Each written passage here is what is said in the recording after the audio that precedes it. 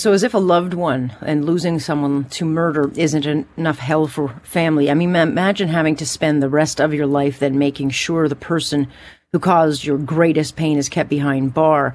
Once a verdict and a sentence comes down in this country, it really is only the beginning of yet another agonizing and never-ending chapter. And by now you know that one of this country's most prolific, hated killers is up for parole again. And it's only been 2 years since Paul Bernardo tried to get freedom. And now he's trying to, do it again on June 22nd. And there is a safe assumption that this monster won't get out, but it's never a guarantee. And so the families of those he killed, both the French and Mahaffey family, still have to face this narcissist. And they'll have to plead their case to the parole board on why he shouldn't get out. Not only is this very cruel, it's very painful, and it really is an insult to the women this man tortured and killed, and to all the young women that he raped, and killed, Kristen French, Leslie Mahaffey, and then, of course, Tommy Homolka, especially since a lot of this is a game to Bernardo, who seems to get off on causing the family's pain.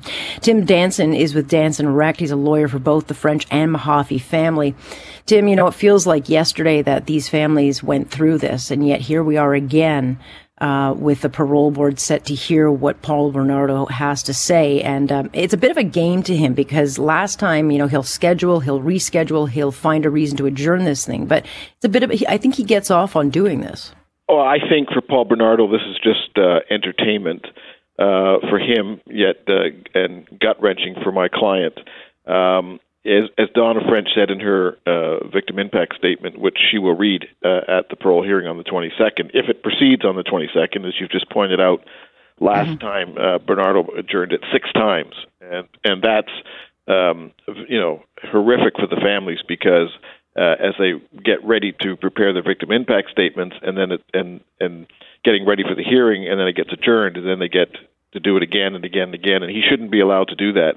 But as Donna French has said in her most recent victim impact statement, which we filed 2 days ago, she says no sooner has the ink dried on her last victim impact statement, and when she's called upon to do it again, and it doesn't get easier. In fact, it gets harder. So it's really unfortunate. I mean, we've called for decades, quite frankly, that the legislation should be changed, and at least for people convicted of first-degree murder. So we are fortunately talking about a small percentage of the population and have been sentenced to life imprisonment.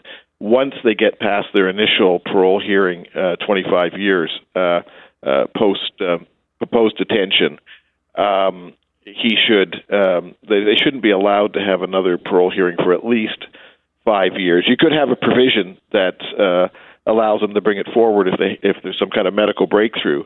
But absent that, it's having it every 2 years is really unnecessary and unfair to the families. Especially when he himself has a designation as a dangerous offender. So, I mean, even based on that, if you're, convicted of first-degree murder and you've got the dangerous offender status, there should be a provision that you can only apply for paroles so many times. Well, that's right. And unfortunately, that's not the law. And it's regrettable, but the families do have to contend with that.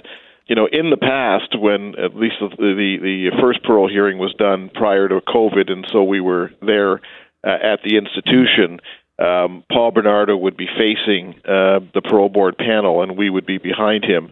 So the families never had to look at him, and when they read their statements, they don't see him other than the back of his head.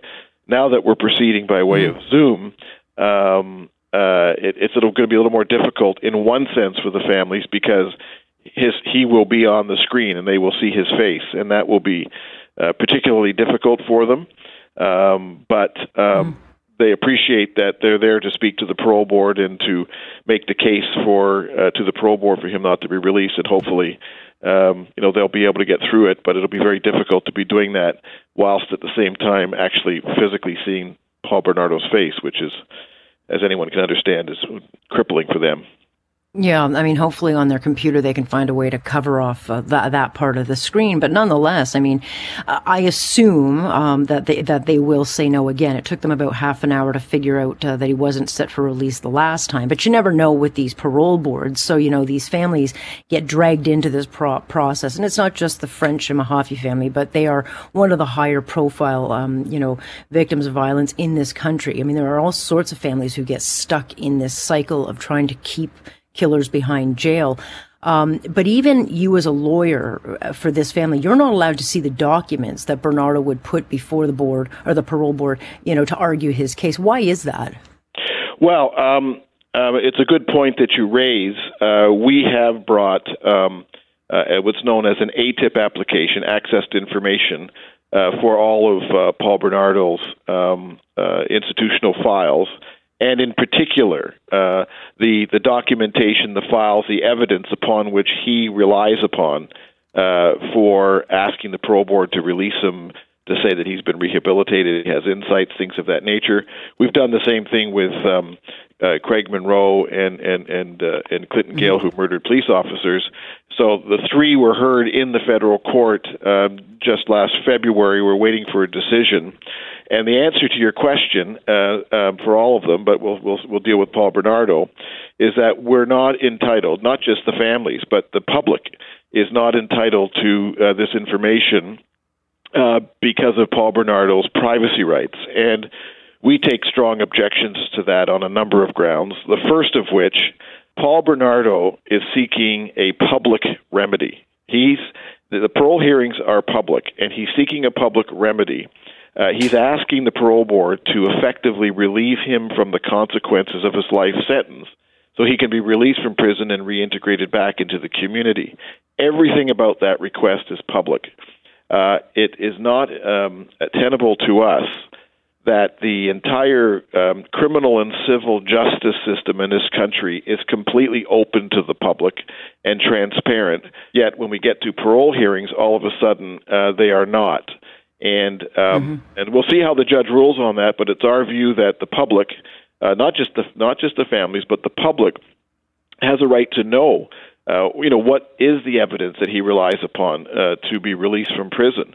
And if this was a civil court or a criminal court, there wouldn't even be an issue with respect to those materials. The only time we get to know what's in that file is when we're at the parole hearing and the parole board is asking questions of Mr. Bernardo, and then we learn that way or what they put into their decision. Now, last time, and I do want to give the parole board credit because it was clear that the two panel members had really done their homework. They had really dug into the file, and so they did a very good job. But that's not the point. In our regular justice system, there's lots of judges who do an outstanding job too, but nobody would suggest for a moment that we close our courts to the public and have in-camera proceedings.